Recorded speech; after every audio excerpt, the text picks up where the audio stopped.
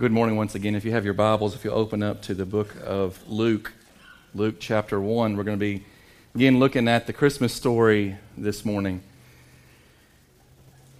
As you're turning there, didn't those guys do a great job this morning? They just really worked hard on that. And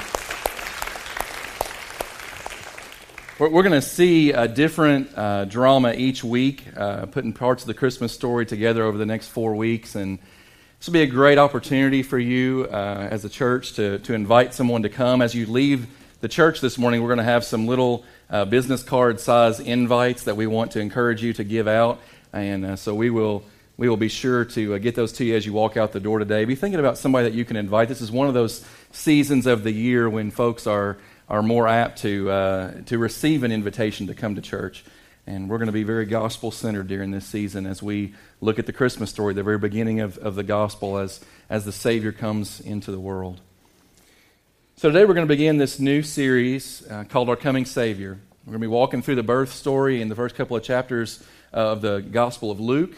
And today we're going to be in Luke 1, 5 through 25. And the title of today's message is, What's in a Name? That skit ended so perfectly at the point of really what the revelation was to Zachariah and Elizabeth. This strange name was interjected into the life of their family. If you grew up as a Hebrew in those days, it was very normal for there to be a very small number of names that a child that the parents would pick from for their child. And oftentimes those names would be passed down from generation to generation. And so the expectation was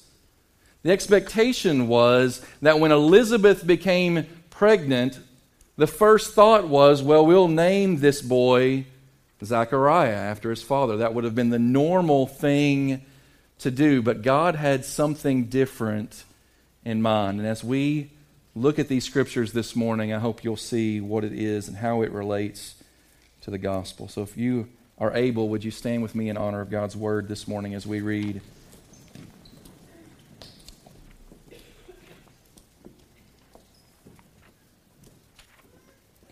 Luke chapter 1, beginning in verse 5. The scriptures say, in the days of Herod, king of Judea, there was a priest named Zachariah of the division of Abijah, and he had a wife from the daughters of Aaron, and her name was Elizabeth. And they were both righteous before God, walking blamelessly in all the commandments and statutes of the Lord. But they had no child, because Elizabeth was barren, and both were advanced in years. Now while he was serving as priest before God, when his division was on duty, according to the custom of the priesthood, he was chosen by lot to enter the temple of the Lord and burn incense. And the whole multitude of the people were praying outside at the hour of incense. And there appeared to him an angel of the Lord standing on the right side of the altar of incense. And Zachariah was troubled when he saw him, and fear fell upon him. But the angel said to him, Do not be afraid, Zachariah, for your prayer has been heard, and your wife Elizabeth will bear you a son, and you shall call his name John. And you will have joy and gladness, and many will rejoice at his birth, for he will be great before the Lord.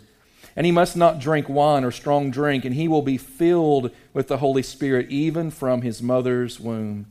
And he will turn many of the children of Israel to the Lord their God, and he will go before him in the spirit and power of Elijah to turn the hearts of the fathers to the children, and the disobedient to the wisdom of the just, to make ready for the Lord a people prepared. And Zachariah said to the angel, How shall I know this? For I am an old man, and my wife is advanced in years. And the angel answered him, I am Gabriel. I stand in the presence of God, and I was sent to speak to you and to bring you this good news.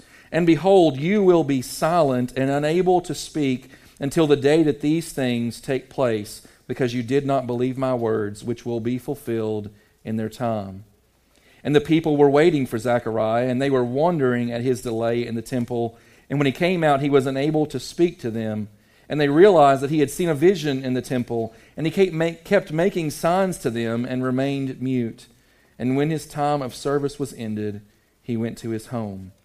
And after these days, his wife Elizabeth conceived, and for 5 months she kept herself hidden, saying, Thus the Lord has done for me in the days when he looked on me to take away my reproach among people. And you may be seated this morning.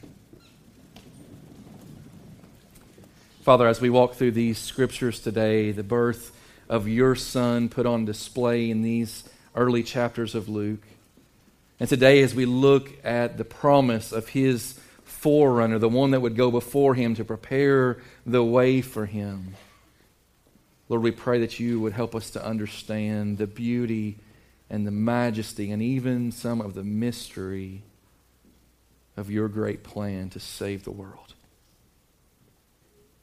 We pray this in Jesus' name. Amen.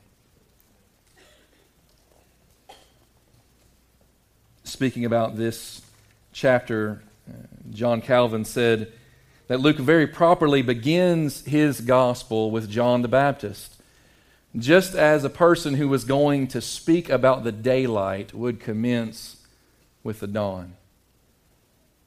You see, it had been 400 long years since God had spoken to his people. In your Bibles there, just to the left of the New Testament, you find this little prophet named Malachi. And in Malachi, he gives the last Old Testament prophecy. And we'll see the very end of the book of Malachi before we finish today, because he speaks about this one we're going to look at today that we know as John the Baptist, or sometimes known as John the Baptizer, this wild man who spent most of his days living out in the wilderness, and people would go out to him to hear his preaching. They would go out to him to be baptized. They would go out to him because there was something that God was doing in that day that he had not done for 400 years. God was doing a new thing, and people were drawn to what God was doing. The dawn had come on a very dark period in the history of God's people. And so let's walk through these scriptures today. And the way I want to do this today is I want to bring out these three names, these three characters that we see demonstrated here, Zechariah and Elizabeth and John. And I want you to see how the meaning of their names encapsulates the purpose of these scriptures. In the scriptures, every name is very, very important. In fact, when you see God changing someone's name, you see that something really important is happening. When Abram becomes Abraham, God was doing a new thing. When Jacob became known as Israel, God was doing a new thing. And now this little baby that was conceived in the womb of Elizabeth, who everyone thought would be named after his father Zechariah, but God changes that name to John because God was doing a new and important work in preparing the way for his son to come into the world. Let's begin with Zechariah this morning. Zechariah's name literally means God remembers. This is a powerful name. There were many priests throughout the Old Testament that were named Zechariah. It was a name that was passed down through this priestly line. And we find here in these scriptures that not only was Zechariah of the priestly line, but also his wife Elizabeth was. And so they were both considered to be highly honored, coming down through this line of the priests, serving in the temple, leading God's people in worship. And it also goes on to say about them that they were righteous. Look at verse 6. They were righteous before God, walking blamelessly in all his commandments and statutes. What we would say in our day and age is these were some good folks. These were some good folks here who loved God and loved his people. But then we come to verse 7 and we find that there was a reproach upon their lives. For they had no children because Elizabeth was barren. We'll come back to that thought in just a minute. As we walk through these scriptures, you see that a promise was given to Zechariah. A promise that God had made all the way back in the book of Malachi. And even before that, in the book of Isaiah, God had been promising that someone was going to come, a forerunner of the Messiah. Someone was going to come to prepare the way for the Lord. For the long-awaited Messiah. There was going to be someone who was going to come that was going to be the signal that the Messiah is about to be here. He was pulling back the curtain so that they might see the King. And he said, the time is now. He's going to come to you, Zechariah. God has remembered His people. He is bringing His promise to bear through you and your wife. But there was a problem. You see, while Zechariah's name means God remembers, Zechariah had forgotten some very important things. He had totally forgotten, apparently, what God did for Abraham and Elkanah, two of his ancestors. You go back to Genesis chapter 12 and you find the Lord calls this man who's then known as Abram out of the land of Ur, and he says to Abram, I'm going to take you and I'm going to give you a land, Abram. I'm going to give you a land, and I'm going to bring many descendants from you, Abram, and I'm going to be your God, and you're going to be my people, and I'm going to do great things through you and your descendants. And the Bible says that Abram believed God, and it was credited to him as righteousness. And it was not long before God changed his name to what we know today as Abraham. God changed his name, signaling that God was doing something new and spectacular. And part of that spectacular work was, at the age of 75, God promised Abraham, who he and his wife Sarah were also barren, you're going to have a son. And it was 25 years until God kept that promise. At the ripe old age of 100 years old, Abraham and his wife Sarah welcomed into the world this son known as Isaac. God kept His promise. And even in his old age, well beyond childbearing years, God kept that promise. We fast forward a few hundred years and you meet a man named Elkanah who has two wives. Not that the Bible commends that, but it was something that was happening during those days. He had two wives, and one of them had had children, but the other one, Hannah, it says the wife that he loved, Hannah, had been unable to have children, and she had pleaded with the Lord year after year. You can read about her in 1 Samuel chapter 1. She had pleaded year after year as they would go up to the temple to worship God, God, please give me a son. God, please give me a son. She had pleaded, she had wept, she had known the pain of infertility that so many experience. And in the midst of those days, as she was praying at the temple one particular year, she made a promise to God, God, if you will give me a son, I will give him back to you to serve you all the days of his life. And God heard her and answered that prayer. And the next year she bore a young man that we know as Samuel. A man that was used powerfully in the Old Testament in a new work that God was doing, preparing the way for a king to reign over Israel. Just as Samuel prepared the way for the king, so the son of Zechariah, this one that would be called John, was preparing the way for the king to come. He was coming as the forerunner, preparing the way. But Zechariah had forgot his Old Testament history. He had forgot what God had already done in the past. And because he had forgotten, he received some retribution. Look there at that third paragraph, and it says, as the angel finishes speaking, Zechariah says to him in verse 18, "So how shall I know this? For I am an old man, and my wife is advanced in years." I love the way he says that, by the way. I'm an old man, but my wife is, it sounds so much nicer to say, she is advanced. She is advanced in years. Husbands, we can learn a lot from Zechariah here, unless you want to sleep on the couch. But the point here is, we're way beyond this point. How will I know this? And what he's basically saying is, God, give me a sign. Prove it to me. And of course the angel says to him in response, understand this, my name is Gabriel. I stand in the presence of God, and I was sent to bring you good news. And since you wouldn't receive it as good news, guess what? That very tongue that just spoke a word of disbelief before God will be mute for the 9 months to come until she brings this boy into the world. You see, his silence became the sign of God's promise. How will I know this? Zechariah said. And in that moment, God made his tongue still for the next 9 months that he might see his silence as an answer to that request for a sign. We don't need to see Zechariah's punishment here as a punitive punishment, but God was teaching him a lesson. And Zechariah himself was representing the fact that for 400 years, God had been silent, and God was getting ready to speak in a way He had not for generations. God was getting ready to do a new thing as John the Baptist was going to be born into the world, and then right behind him was going to come Jesus into the world, who was going to bring for the first time in generations a word, a fresh word from God. Zechariah's silence became a sign of the promise of God. God is always faithful to His word. And we see here something that I wanted to point out to you. And if you look at verse 34, we're not going to come to this scripture next week, and I won't touch on it too much. Kent's going to be walking us through this one. But Mary asks a particular question that sounds a lot like what Zechariah asked. Same kind of situation. The angel Gabriel comes, says, you're getting ready to have a son. And Mary says in verse 34, Mary said to the angel, well, how will this be since I'm a virgin? Now, one of the questions I asked this week was, well, how come she didn't get to be quiet for 9 months?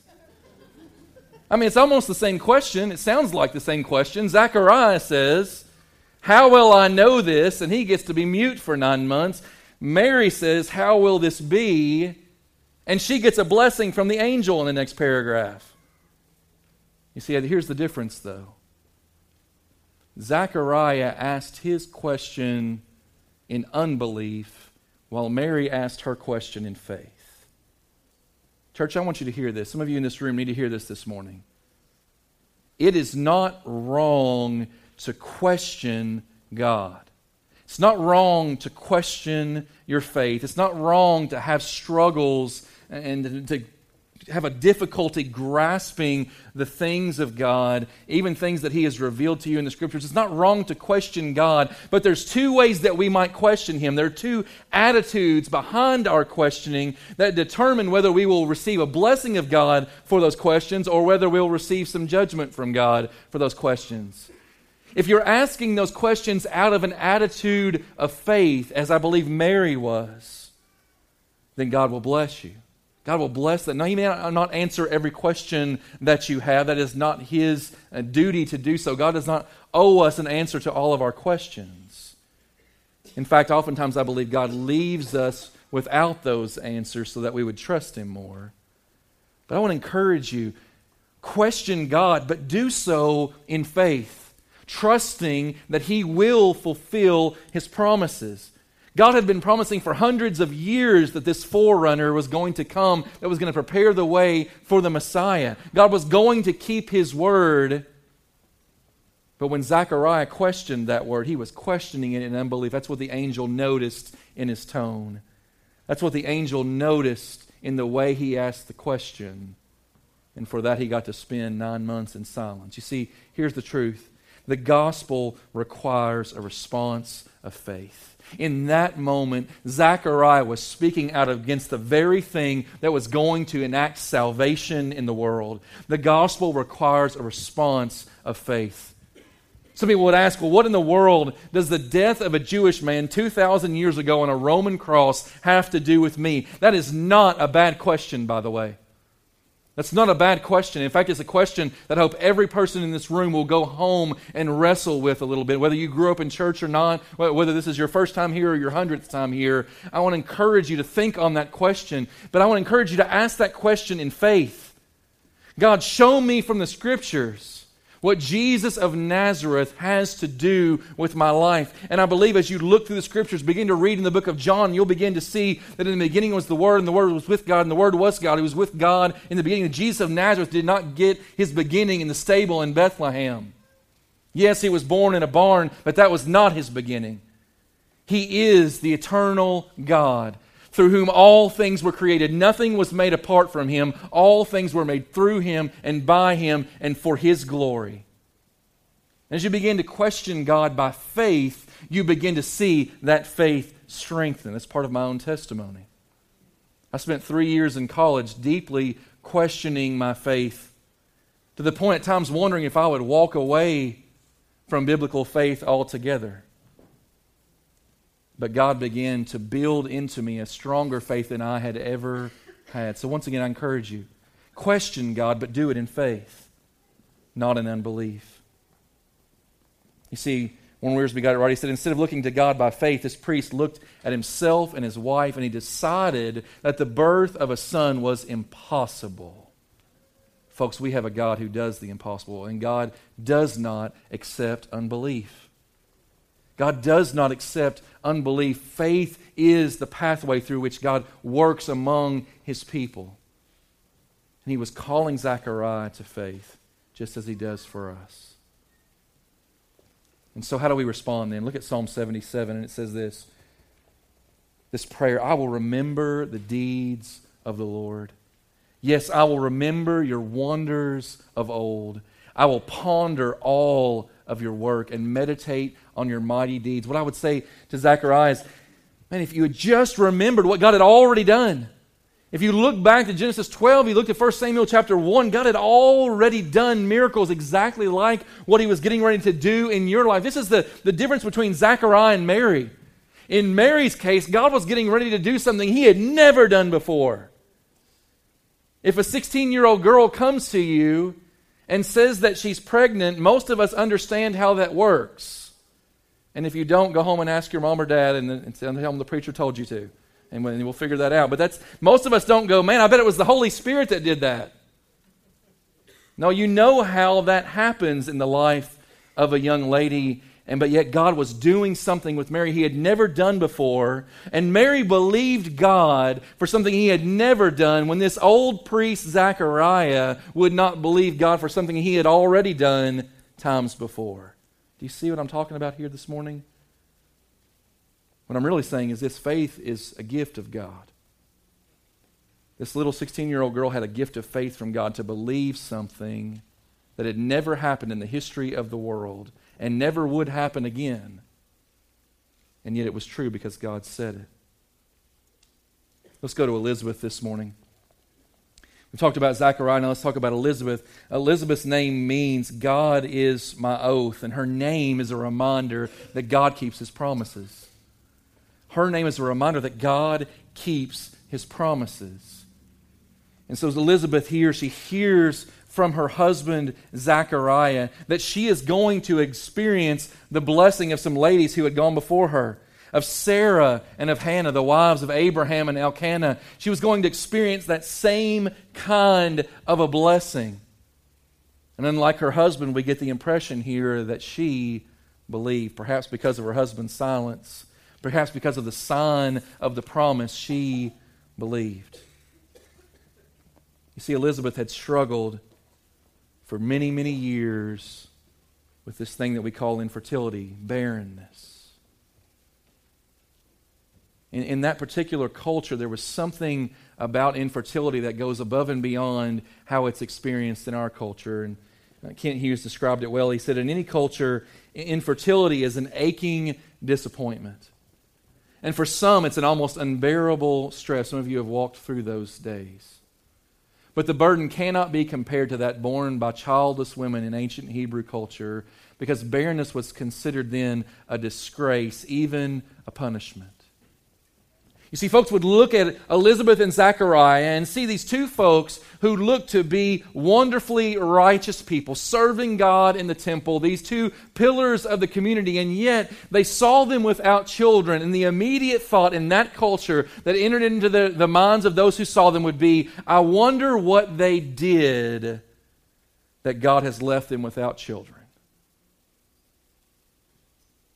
It's like the man that Jesus came to several years later, who had been born blind, and the disciples came to Jesus and said, what did this man do, or what did his parents do that he was born blind? He said they looked at his condition and they assumed that it was a punishment for something that either he had done or his parents had done. And Jesus said, that's not the case at all. He was born this way so that the glory of God might be revealed through his life. And in that very moment, Jesus gave that man sight. And the same thing is happening here. Elizabeth had been barren all those years, and just like Hannah who had gone before, she had gone to the temple year after year praying and pleading with God to give her a son, to take away her shame, to take away her reproach, to take away that sideways glance that she would get when she went out into the marketplace and did not have any children with her, to take away those sideways glances that the women in her knitting circle would have when she would come together to meet with them, to take away her shame and her reproach. And God was faithful. But you see, her infertility was a symbol of Israel's spiritual barrenness. For 400 years, God had not spoken to His people. John the Baptist was born into a day when there was great spiritual barrenness. They were oppressed by the Roman Empire during those days. They had almost forgotten what it was to be the people of God and to enjoy their identity as God's chosen people. And in the midst of that time of spiritual infertility, God brings John the Baptist into the world according to His promises. He's a reminder that the gospel says that God removes our reproach. You see, here's the truth, folks. You were born into this world spiritually barren. In fact, it's even worse than that. In Ephesians 2, it says you were born into this world spiritually dead. And there was nothing that you could do about that. The wages of sin is death, and sin in your life caused spiritual death. From the very beginning, you were born in sin, and then you chose to sin. It was a double-edged sword that brought death into your life, and there was nothing you could do about that. Just like there was nothing that Elizabeth could do about her barrenness. Month after month, year after year, wrestling and struggling with her own physical infertility. There are some here in this room today who for years you have wrestled with the knowledge that your sin is weighing you down and killing you. And yet the message of the gospel this morning is there is hope for the sinner. Just as there was hope for this infertile woman who was well beyond childbearing years, the God of the universe was going to step in and do something miraculous in her life. That same God wants to do that in your life. If you don't know Jesus Christ as your Savior today, hear the word of the gospel. Jesus came. His name means God saves. And He came to save you from spiritual barrenness. He came to save you from an infertility that would lead you to an eternity in hell. Apart from Him. He came to work a miracle in your life. The gospel reminds us that God removes our reproach, removes our sin and our shame. I love Psalm 113. He gives the barren woman a home, making her the joyous mother of children. And if you don't think that there was praising the Lord going on when Elizabeth finally was able to announce her pregnancy, you're missing the point of the picture here. There will be great joy, the angel said. Good news is happening here. You will rejoice and others will rejoice with you. Just as we rejoiced with Audrey this morning in her baptism, there was a similar picture going on in this moment. Finally, let's look at the son of the promise this morning. Let's look at John. The name John means God is gracious. God is gracious. God was getting ready to inject His grace into this spiritually barren world. He was getting ready to demonstrate His unmerited favor to those who had not heard Him speak for 400 years. John grew up and he was kind of a strange character. He wore some odd clothes and he ate some weird stuff. We could talk about that at a different time. You can go and see it later on in the book of Luke and in the other Gospels. But two things I want to say about John this morning that are good reminders for us. First of all, he went out ministering in the power of the Holy Spirit. The angel said even before he's born, he is going to be filled with the Holy Spirit. Again, God was doing something unusual here. In the Old Testament days, the Holy Spirit came and went in the lives of God's people. And what God was getting ready to do as a result of the gospel, as a result of the death of Jesus Christ on the cross, is that the Holy Spirit was going to come, was going to indwell the people of God, was going to live inside of the people who have put their faith in Jesus Christ. God was going to come and dwell not just among us as Jesus did, but within us in the power of the Holy Spirit. And John was paving the way for that ministry of the Holy Spirit. Jesus talked about John in Matthew chapter 11. And he says, And Jesus began to speak to the crowds concerning John. He said, "What did you go out into the wilderness to see? A reed shaken by the wind? What then did you go out to see? A man dressed in soft clothing? Behold, those who wear soft clothing are in kings' houses. What then did you go out to see?" The third time he asked that question. "A prophet? Yes, I tell you, and more than a prophet. This is he of whom it was written." He quotes from the prophet Isaiah. 700 years before, the prophet Isaiah said these words. "Behold," pay attention, listen up. "I send my messenger before your face, who will prepare the way before you. Truly I say to you," Jesus said, "among those born of women, there has arisen no one greater than John the Baptist, and yet the one who is least in the kingdom of heaven is greater than he." Jesus said about his cousin John, "There's been no one born in the natural way greater than John the Baptist." Now, Jesus was born in a very unnatural way. He's saying there's been no one born greater than John the Baptist, and yet the least in the kingdom of heaven, the least of those who put their faith in me, the least of those who walk with me by faith, the least of those who are saved by my blood poured out at the cross, the least of those in the kingdom of heaven will be greater than John. There's some amazing things there for the church. If you'll take that in for a moment and see your position before Almighty God in light of these scriptures, you will understand how much God loves you and how much He has empowered you for in your life. Let's talk about John's message for a minute. John went out preaching in the wilderness, and his message was basically a call to repentance. Following in the lines of the Old Testament prophets before him, John went out calling the people to repentance. "Turn from your sins and trust in the one who is coming," John proclaimed. "There's one coming after me. I'm not even going to be fit to untie his sandals. I'm not going to be fit to do anything in relation to him. He's coming. He's going to be here soon. Prepare yourselves." As Grant was talking about a few minutes ago, it's time for us, church, to be ready for His coming. His first coming has already occurred. He came to bring salvation into the world. The next time He comes, He will come with judgment. He will come as the rightful king on a white horse. He will come in power and majesty and glory. He is coming again. Are we ready for that? You say, "Well, how do I get ready?" You walk in the way of His gospel, which is the way of repentance and faith. Turning from sin and trusting in Christ. You say, "Well, that's how I came to Jesus." Yeah, and the Bible says in the same way you came to Him, so walk in that. Continue in that way. Continue to walk the path of repentance and faith, turning from sin and trusting in Christ day by day, and seeing His power at work in your life. See, the truth of the gospel is this. The gospel, the reward is received by God's grace. John's name, God is gracious. God will do for you what you could never do for yourself if you will trust Him. God will take away the reproach of your sin if you will trust Him. God will remove from you all your shame if you will trust Him. God will take the burden of your life from you and give you His burden, which is easy, and His load, which is light, if you will trust Him. These scriptures from the very beginning of Luke chapter 1, they're calling us to faith in the God who stepped into the universe, stepped into the world in these days after 400 years of silence and was doing a new work. Will you allow Him to do a new work in your life during this Christmas season? Let's end here this morning. Book of Malachi.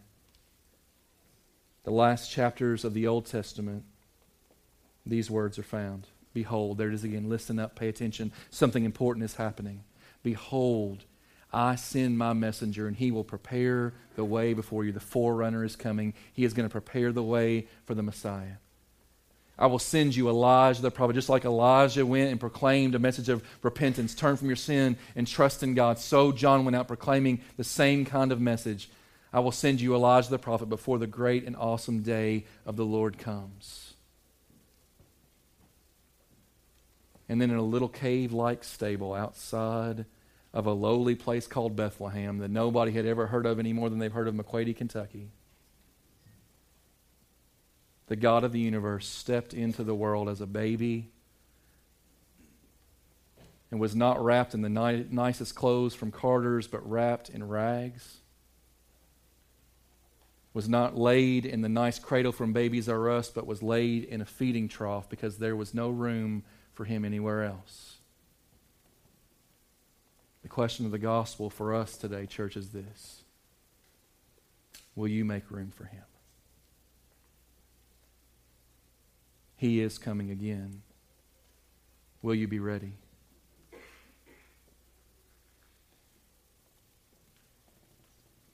Today, as we exit out from our time in worship, we want to give you an opportunity to remember Christ in a special way.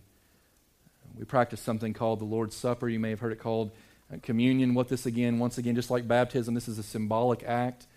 This will do nothing for you in terms of salvation. This will not save your soul. This will not impart to you some special grace. Apart from the saving relationship with Jesus Christ, this is just a little wafer and a bit of juice. It won't do anything but give you an extra calorie or two. But the power of this symbol is we are remembering the broken body and the shed blood of Jesus Christ. The baby who came after John in this next part of chapter 1, we're going to see next week, the promise of Jesus. Again, his name means God saves. He is salvation in the flesh. Salvation does not come through obedience to a list of rules and laws and demands. Salvation comes through the person of Jesus Christ. And so as we exit out this morning, here's what we encourage you to do. We're going to sing one last song together. And we want to encourage you as you exit this morning, we're going to have 4 stations where you can come and partake of this Lord's Supper. There'll be a little wafer, and you can take that and just dip that in the juice. Let that be a reminder to you of what Christmas is all about. I know we just came out of Black Friday and all the madness that goes along with that. Christmas is about Jesus, folks. If you miss that, you miss everything, no matter what you get under the tree this year. So get that. Understand that Christmas is about Jesus. He came to save you from your sins. The message of the gospel is look to him and be saved. Look at what Elizabeth said. We'll close here. Elizabeth said in verse 25, "Thus the Lord has done for me in the days when he looked on me, taking away my reproach among people." Is that your testimony this morning? Do you remember that day when God looked upon you in your sin and called you to faith in Jesus Christ and removed your reproach? That's what this table is all about. Remembering that God loved you so much that he gave his one and only Son, that whoever believes in him would not perish, but have everlasting life through him. This is the gift of Christmas.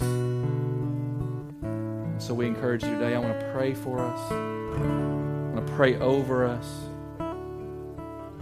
As we exit today, I want to encourage you to remember your testimony. If you don't know Jesus Christ as your Savior, Kent and I will be here lingering at the front.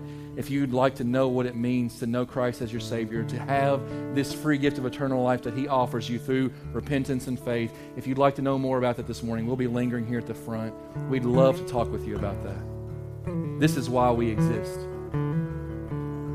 So church, we're going to share this last song together. As we walk through this song, whenever you're ready to exit, we're going to encourage you to move to one of these tables if you'll be taking the Lord's Supper with us this morning. Again, you don't have to be a member of our church. We do ask that you would be if you have your faith grounded in Jesus Christ, if you're a believer this morning, we invite you to this table. Remember Christ. Remember his sacrifice. Remember the purpose of Christmas. Let's go to the Lord in prayer and then we'll be dismissed this morning. Father, as we come to the close of our service today, we thank you for these gifts. Thank you for the gift that you gave to Zechariah. The sign of silence that was a reminder that you were about to speak powerfully to your people. The gift given to Elizabeth, in her own name, a reminder that you are the God who keeps his promises. You have never once failed to fulfill one of your promises, and you never will. Help us to trust you, to take you at your word, God. Thank you for John,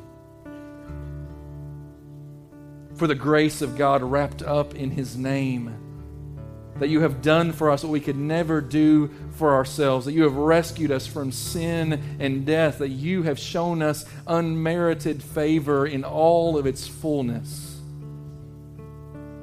Most of all, Lord, we thank you for Jesus, who we remember at this table. As we share this final song, Lord, in worship to you, as we walk out these doors, taking of these elements of your supper, prepare us for this Christmas season to be bold witnesses for you. Perhaps through one of these little cards we'll receive as we walk out the door, God, may this be an invitation for someone that might be an invitation to more than just church. Maybe it'll be an invitation to eternal life. Lord, may we be serious about the gospel during these days as we look to Christ and we pray along with the saints over the last 2,000 years, come, Lord Jesus, come.